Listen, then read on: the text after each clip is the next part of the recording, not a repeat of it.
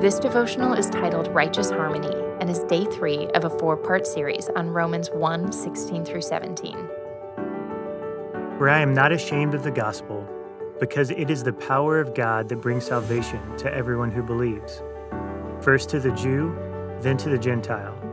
For in the gospel, the righteousness of God is revealed, a righteousness that is by faith from first to last, just as it is written, the righteous will live by faith.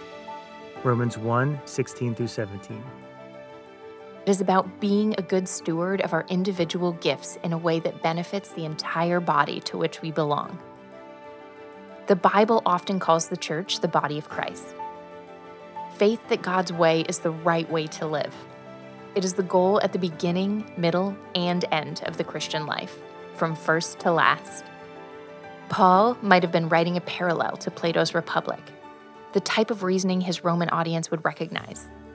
Plato and Paul both address the same question: what is diakosune? And they come up with similar answers: harmony.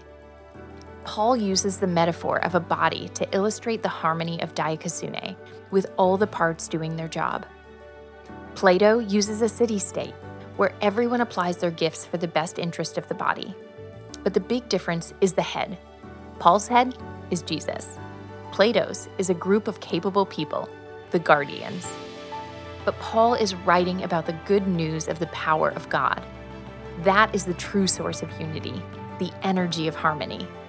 Christ is both the reason for righteousness and the ability to achieve it. The head is what holds and directs the body. Paul's message is astonishing.